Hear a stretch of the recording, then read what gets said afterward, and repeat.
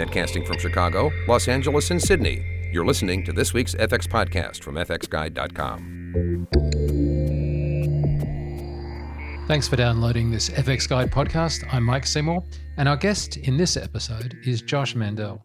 Josh was recently appointed the new global head, or CEO, of The Mill. Now, The Mill is one of the most successful creative effects houses in the world.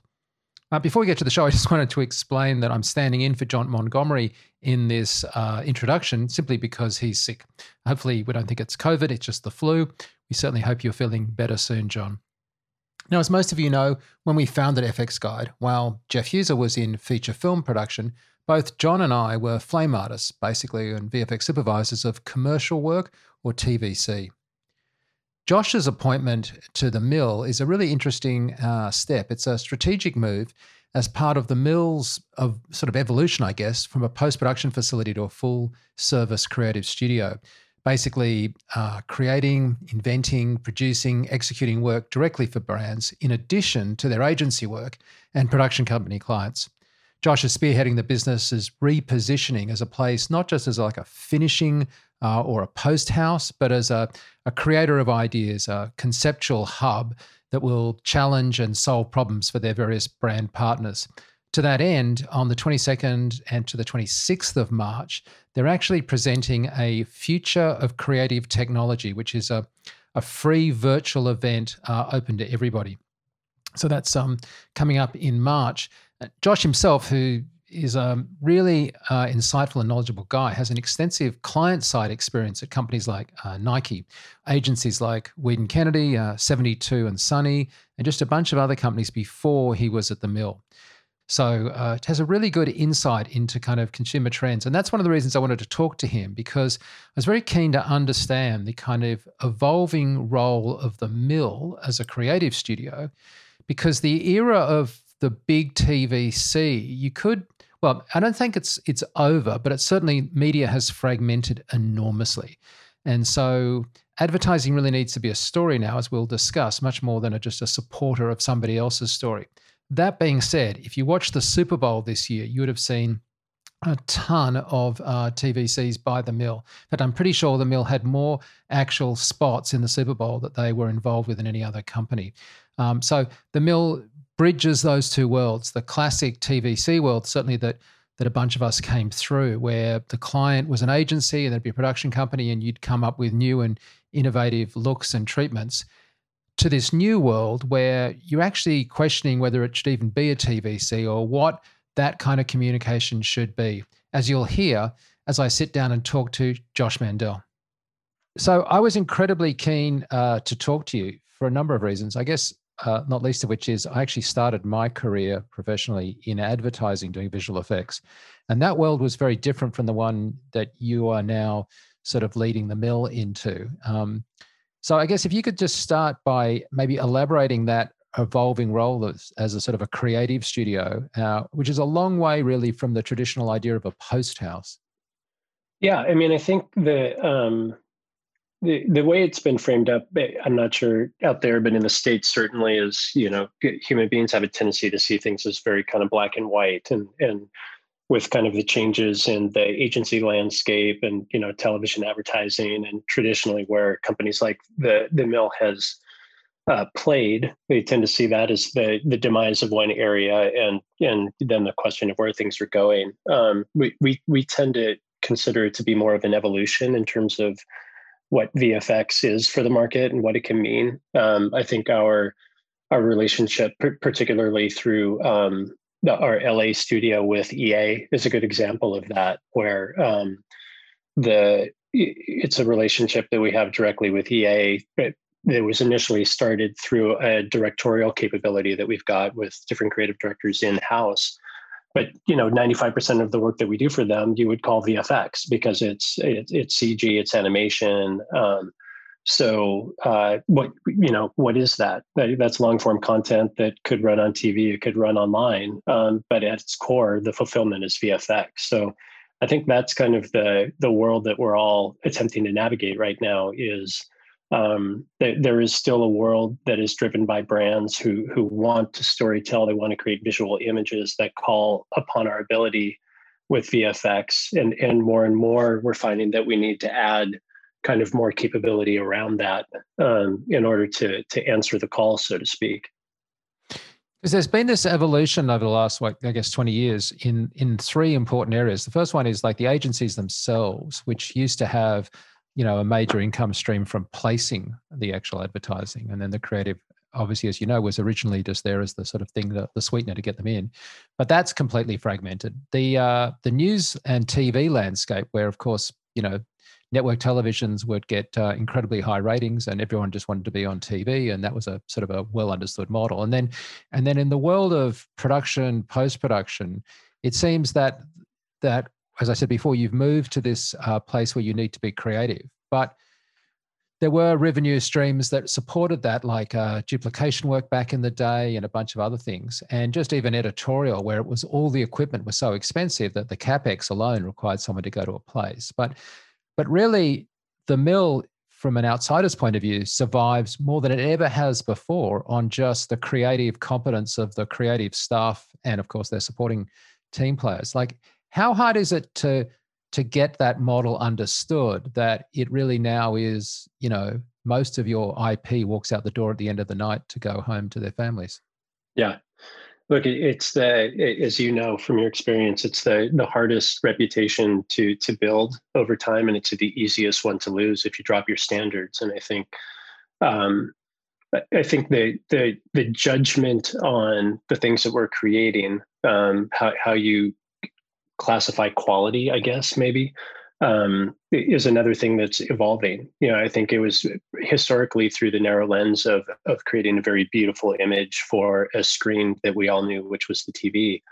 And I think more and more where things are evolving is the brands, companies that are trying to reach people, they're recognizing that the storytelling is happening in more and more in different places. The CES last year, not this past year, but last year was really interesting because it seemed like the common theme was how everything was turning into a screen. Everything from new startup companies in the automotive space that were creating, because we're moving to a self-driving world. So you had, I think the Chinese company was called Byte, had like a 80 centimeter screen that was, going across. So I think that's a little bit of where the world is going is how do we as a company continue to maintain a well-earned reputation for creating things that people actually want to engage with, and how do we do that in more and more places with more and more opportunity? I think the conversation within the industry has been a little bit about if you've got the demise of TV on one hand, and you've got where everybody's looking at content now, which is on their mobiles, there's a kind of a quality conversation between a big screen to a small screen. I think the reality is that the proliferation of screens is going to increase, and then how do we? Well, I don't know if it's the mill's responsibility, but I think all collectively we'll have to make sure that we're not overwhelming people with moving image at that stage. Just to pick up on a point you made there about engagement. So the thing that I remember even in the early days when we were doing stuff, I used to be sort of a little concerned that people were focusing on, say, a 30-second spot inside the spot parameters. And I used to always sort of say, well, hang on, we've sort of got to make them actually look up and look at the screen for the 30 seconds for even to have the opportunity for the message to get in. And it seems that's more and more the case, that like I can skip ads, I can just watch on streaming where there aren't ads, I can even the title sequences of shows have skip buttons now. So isn't like one of the big problems while we're on this end of the business, that just problem of finding stuff that actually causes people to want to look at those screens, wherever those screens are, rather than necessarily what's even yet in the screens? Like there's a first problem just to get their eyes. 100%. Yeah. And I think, it's a bigger conversation about creativity, but I think it's also one that from the larger kind of marketing industry as a whole, I think there's been a bit of a head fake over the past few years, which is the focus on kind of the automation of media placement, certainly through digital channels. It's kind of a solution for things. And we've shifted away from the conversation of, are we actually creating things that people are going to want to see and engage with? So yeah, great. You can promise that with a high degree of accuracy, you're going to deliver my ad in front of my target. But if my target hates the ad, then what have you actually accomplished? Or even worse, if my target thinks the ad is so benign that they don't engage with it at all, they didn't even realize that they saw it. I think that's really the challenge for all of us. But in a weird way, I feel like, look, I'm a man of a certain age. When I started out, we had essentially three creative solutions. We could do TV ads, we could do a radio and spot, and we could do some out of home or print.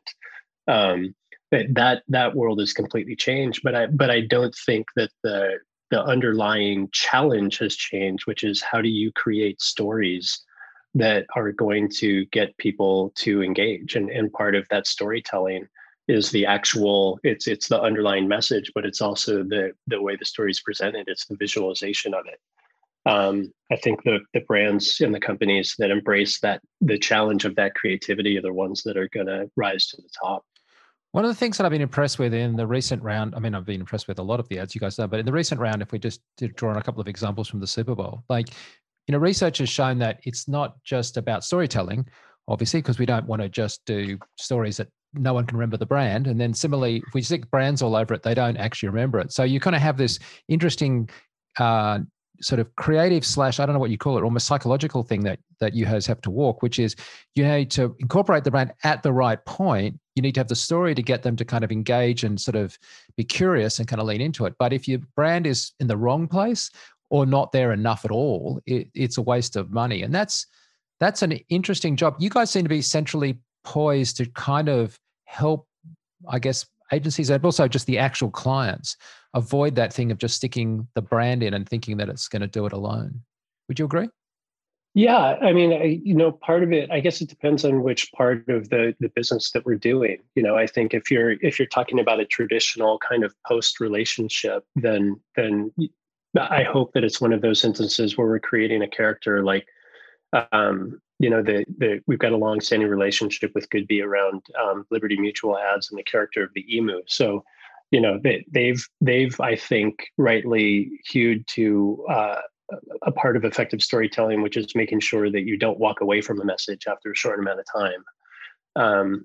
I remember I was client-side at Nike for a few years, and one of the things we used to joke about there was that people wanted to walk away from campaigns before the campaign had actually even launched, because you're just the cycle and the speed with which you're kind of doing your work and reacting to things. So I think that's part of it, is that we've had the blessing to work with marketers, either a Nike who stays on message, if not on creative execution, or the Goodby example. I think that's definitely part of it. And the other part of it is, which I think we're navigating at the same time as brands are, again, getting back to the way the TV used to work compared to the way it does now, is nobody's waiting around for the moment of the Super Bowl anymore. Like that, most of it, I think this year, 100% of the work that showed up on the Super Bowl showed up in a digital format or in a digital channel at some point before that.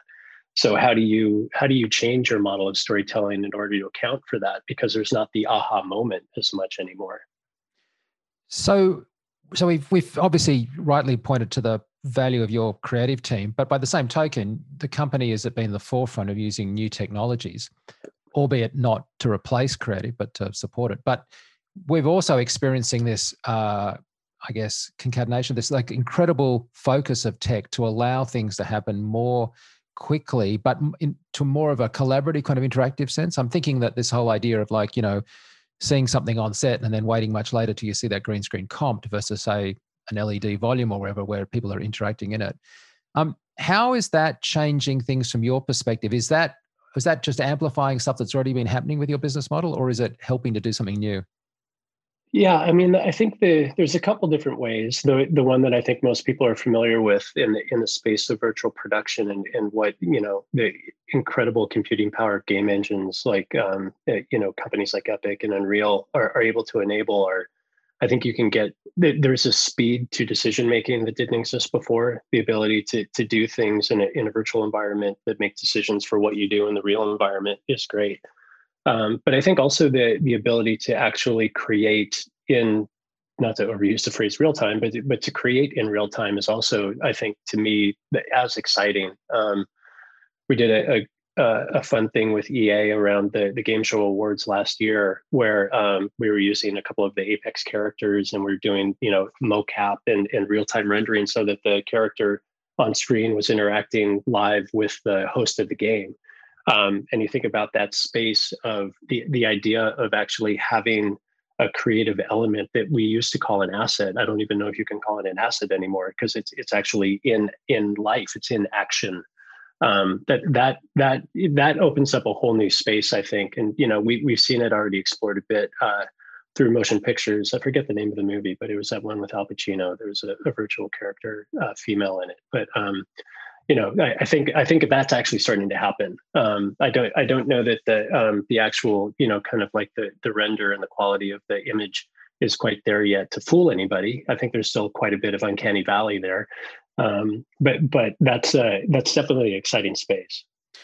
Yeah, because if the technology is making it sort of quicker and more collaborative, the other huge difference that you have to deal with, I guess, is the idea that instead of any model of I'm going to make a piece, which I'm going to show to a lot of people and try and engage with them, we're now walking into sort of the creative being able to meld with the, hey, I'm going to do a piece that's targeted at Josh or at Mike, and that because I can do things in real time, because I can customize things, I can actually engage to the individual, like a kind of a personalized version. And that's got to be on your planning horizon, right? Like massive kind of personalization.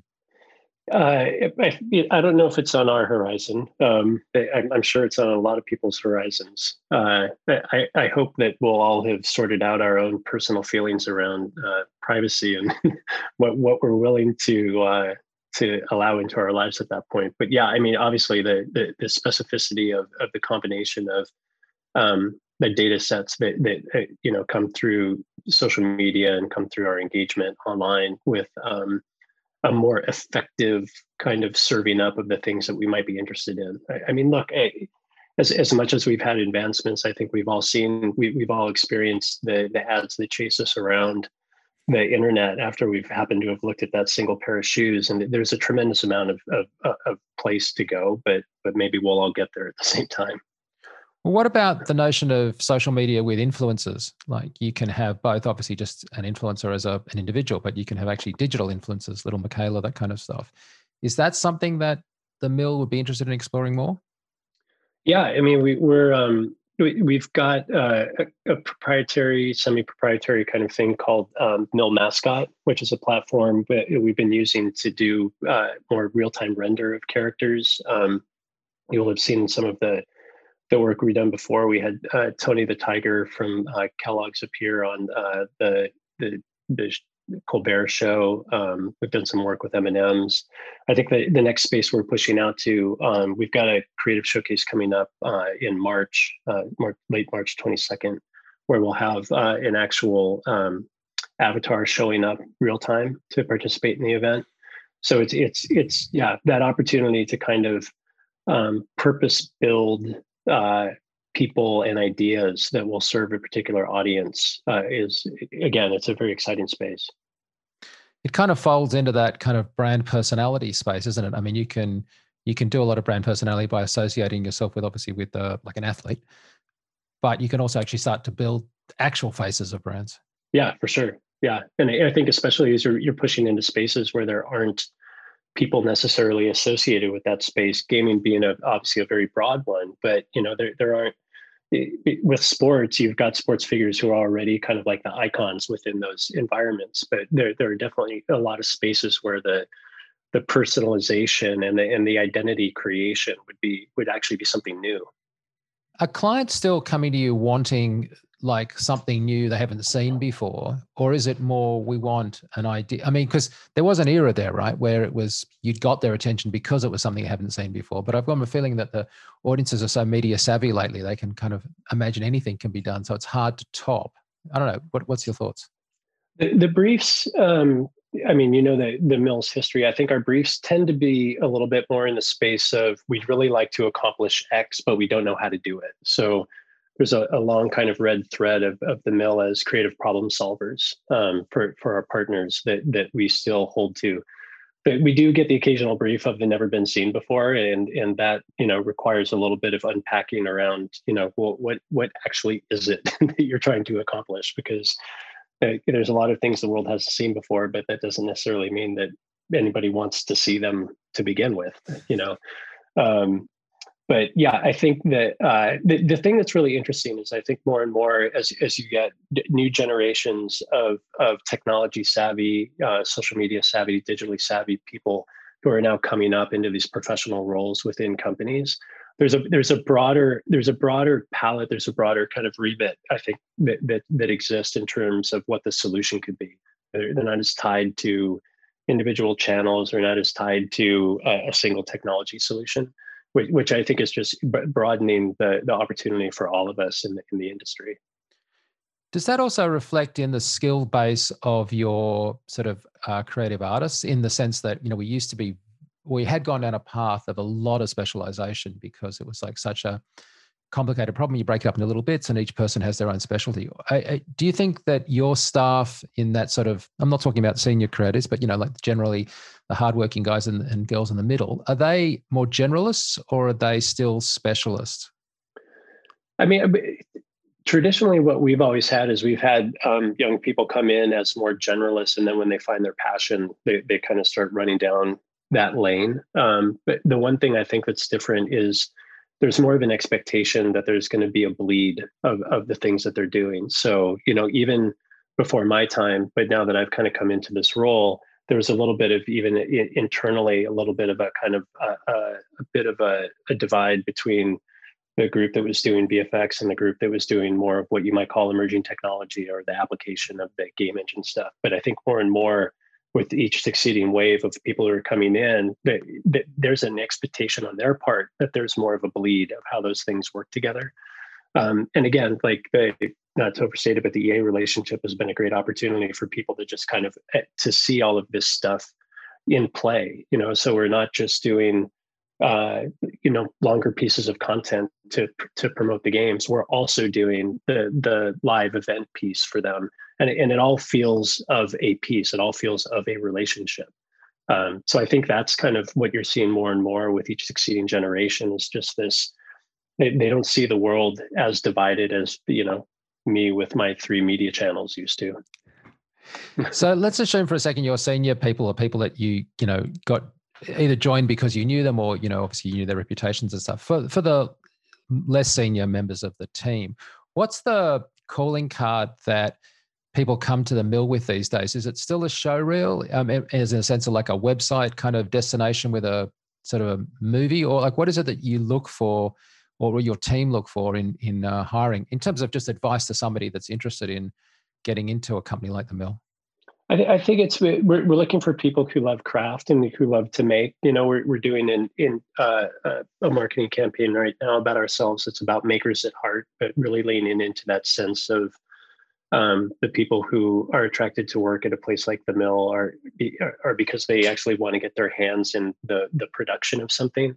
There are plenty of places that do brilliant work on strategy and brand architectures and things like that. That's not the Mill. I think it's that, and then I think it's also, again, that red thread of there is an expectation that the Mill is going to be able to solve creative problems. That sure, you can come to us and give us the brief and tell us exactly what you want, and we can knock that out of the park. But more often than not, there's an issue, there's a gap, there's a thing that needs to be wrestled with. And I think that's the type of person who is always attracted to working at the Mill. So in this media savvy landscape where people are, like you even said yourself, the clients are like, sort of pretty tech savvy. I'm curious, it seems to me that one of the things that has real currency is authenticity. And quite often authenticity is coming from the non-polished look,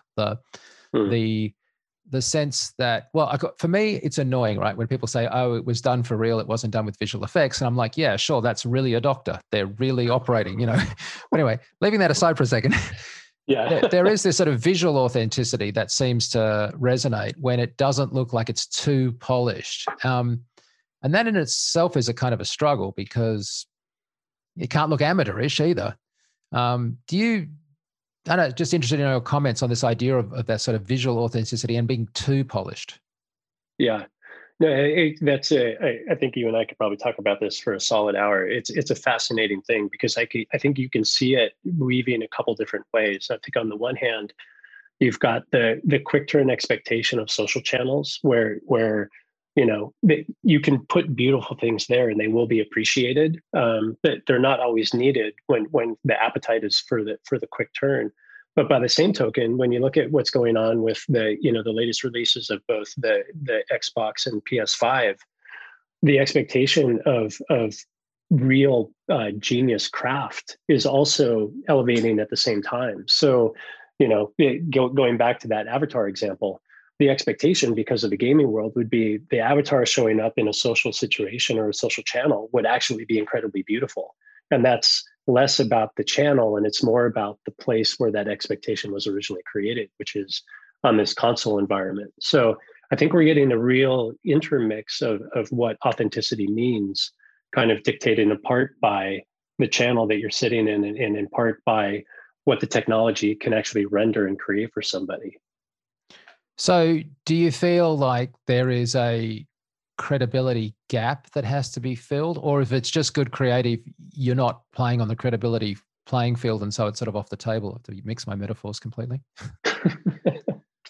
If I understand your question correctly, I'll answer it. And if I didn't, tell me. But I think on the credibility gap, I think that the most important thing more and more for any creative piece to actually to get over that bar of credibility is you have to show an appreciation for your audience. You have to understand where they are, why they're there, what their expectation is within that environment.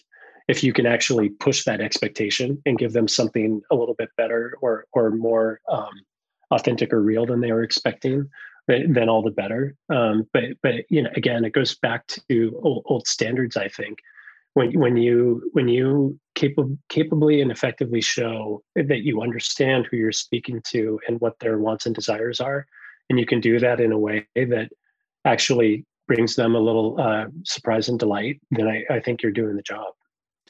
And I'd be remiss talking to you as I am with the pandemic on not to check on how you're running the company. I guess how many people are in the mill and are they all distributed at the moment?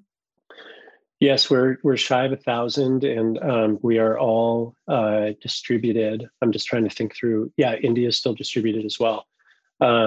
We were actually able to go remote within a week in all locations, which kind of floored me. But we have a pretty amazing engineering team who was able to accomplish that.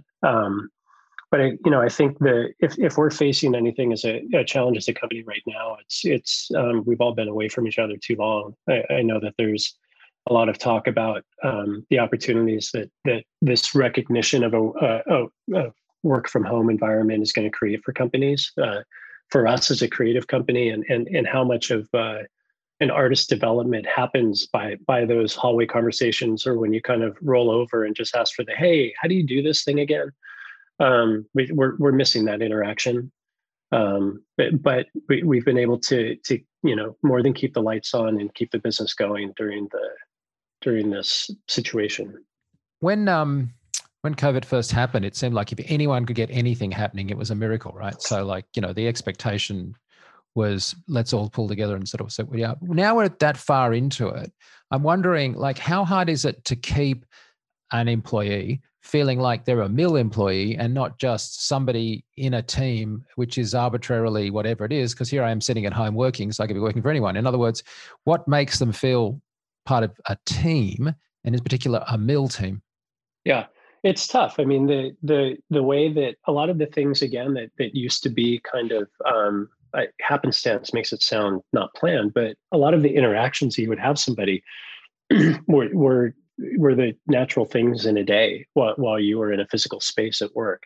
So a lot of the conversation that we have with our managers, especially, is to make sure that they're proactively reaching out and having conversations with people that aren't about work, that are about just checking in and saying hey, how's your life going? How are things going?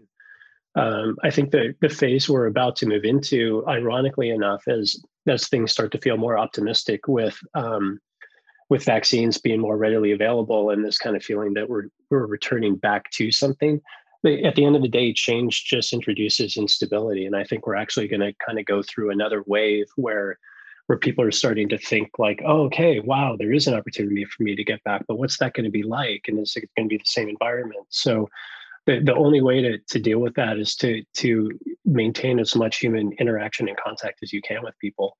You know, I mean, sorry, after I was no, I was just going to say, because like, the Mill LA is like just a gorgeous building. It's a cool place to hang out, but it has a good vibe to it. And I mean, obviously, you want to have important people skills from your managers and line managers, but there is something to be said for just like a corporate culture that comes from the kind of mood and vibe that you get at a place. And hanging out at your places, I've done only a couple of times, but like it's just a good vibe, right? It's like friendly and it's open, and it's hard to get that culture going. It's a problem you're facing, every company's facing, but a creative company in particular faces it, doesn't it? Yeah, 100%, 100%. I mean, it's that I've seen a couple of things that are kind of predicting the sea change in how we work, and I think a lot of those sea changes kind of gloss over the fact that we're human animals, and a lot of how we succeed in life is by physical presence with one another. So while it's great for our industry, because I think what it has done is it's opened the idea that a lot of talent that we wouldn't have normally considered because they don't live in the same place as us, it opens the door to a different consideration of how we can kind of incorporate those people into the idea of the mill. But at the end of the day, I think, we're not, we're a creative industry. Whatever I was going to say, I felt like I might be casting aspersions on other industries, but we're a creative industry, and a lot of creativity is just that bouncing off of one another. So yeah, I agree with you. I mean, our culture has taken a hit because a lot of our culture exists in the cracks and spaces of the day of where people just have that chance to interact with one another. It's much more fun standing around a whiteboard and kicking around in the coffee room than it is trying to do something on Zoom to brainstorm, I'm sure. But if you've lost something, have you gained anything? I mean, I guess one of the things that we're always been concerned about is work-life balance, especially making sure enough women can join the industry. And not that the mill has a bad reputation in this area, but I'm just saying, like, some of these things from working at home may facilitate some improvements. I'm wondering, is there an upside, you think, moving back? Yeah, I mean, like I said, I think I alluded to before, the upside is I think it's opened the door to a consideration of talent that either for geographic or other reasons we might not have considered in the past. I think that's a big plus.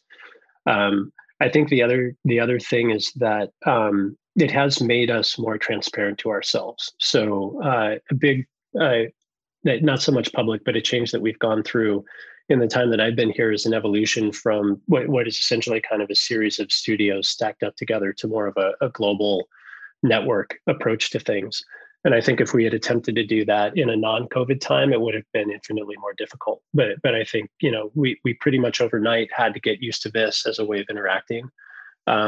I'll be honest, I was one of those guys who, as often as not, would claim that the video wasn't working because I didn't enjoy getting on video calls. But it's the reality of how we interact now. But a benefit to us is it has made us, at a time that we're trying to be more globally networked, it's also made us more present for one another than we were in the past. So there is a benefit that will be taken out of it, which I think is that outside of the kind of individual studio cultures and environments, we also have more of a global feel to the business now that we didn't have before. So if you're running the clock forward a few years, and I only mean a couple of years, because I always think these things 5 or 10 years down the track are just it's just irrelevant to try and predict them, right? But a couple of years down the track, assuming that we are getting back with vaccines and other sort of social tools that facilitate getting on top of the pandemic, the business side of things, like how the creative teams are running, do you see that having any, like, what's your sort of direction for that? Where would you like to see it go? Leaving aside, as I say, getting back to work and stuff, where would you like to see your company's focus for the next couple of years? I mean, I think part of it is you see we're all tracking kind of the evolution of the business and the recognition that what traditionally used to be solely advertising spend is now kind of migrating across the full marketing spend of companies. And so we, like everybody, are kind of watching that and recognizing the opportunities of where a company like the Mill can step forward and be a resource for brands as they're seeking to do different things in the market. So I think part of it is going to be an increasing diversity of the types of people and capabilities that we have in the building. I think starting from VFX, our core will always be visual storytelling. That's what we're known for in the market, and it will always be kind of our calling card for brands. I think the way that we execute that is changing. The technologies that we use to do it are changing. Obviously, we talked about that before. I think there's a big opportunity for us. Diversity is an important word for us culturally because of what happened in the U.S. over the last summer.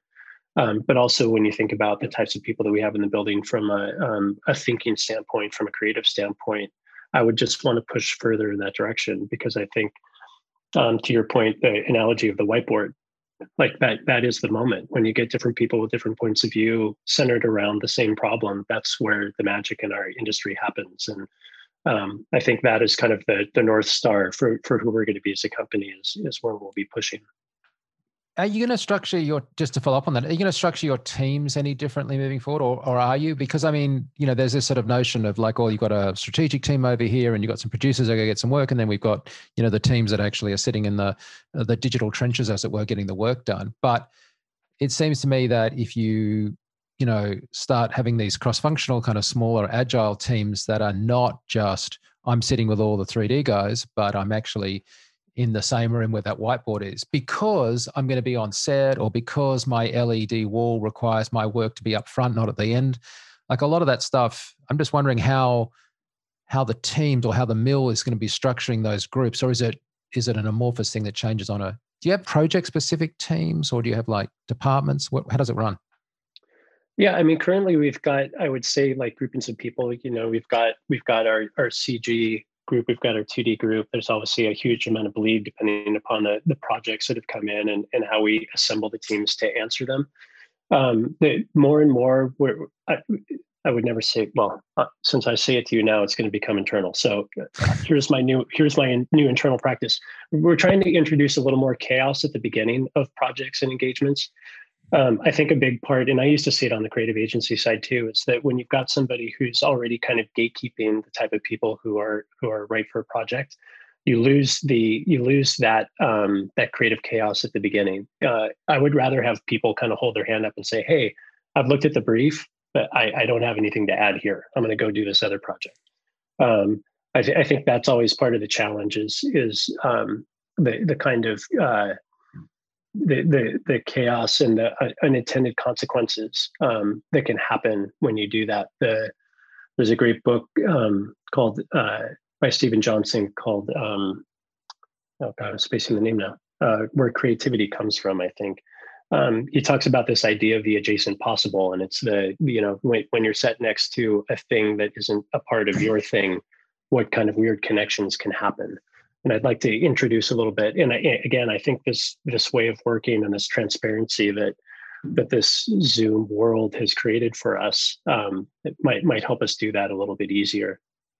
Yeah, it is a difficult problem, isn't it? Like to have an organization that wants to get stuff right and tries to button it down, or an organization that says, well, change is good, but by the same token, they can't lose sight of where they're going and just sort of drift around bumping and wasting money and time, because obviously the clients have neither the spare budget nor the spare time to waste. Right.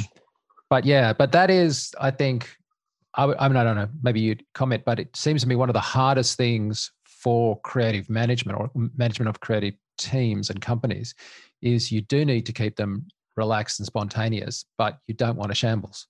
Yeah. And I think the benefit of the Mill and the business that we do is that it's always geared around an output.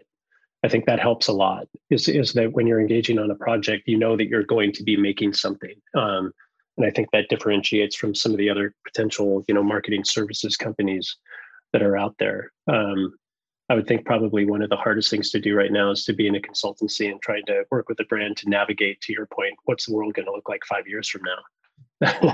That's a tough one. But yeah. The question around what can we make right now to help reach somebody is, I think that's a good magnet for creative talent. Well, Josh, I applaud the stuff that you guys have been doing. It's amazing. It's fun, creative, that people, I want to watch the ads, which is extraordinary because I don't normally want to do that. and I like the, I've always liked the vibe that you guys have had. So thanks so much for taking time to talk to us about it. I really appreciate it. Yeah, absolutely. Thank you for making the time. I appreciate it. Well, that's it for this week. As I mentioned at the outset, the Future of Creative Technology is a free virtual event that the Mill is running between Monday the 22nd and Friday the 26th of March. It's going to be on YouTube Live. They're going to have a couple of hours of talks and panels each day, including some Q&A. I'm not involved with the event. I'm just looking forward to going to it because obviously we're very interested here at FX Guide on real-time and virtual production, especially in the hands of a company as proficient, creative, and just generally awesome as the Mill. Well, that's it for this week. Thanks so much for joining us. I'm Mike Seymour. See you.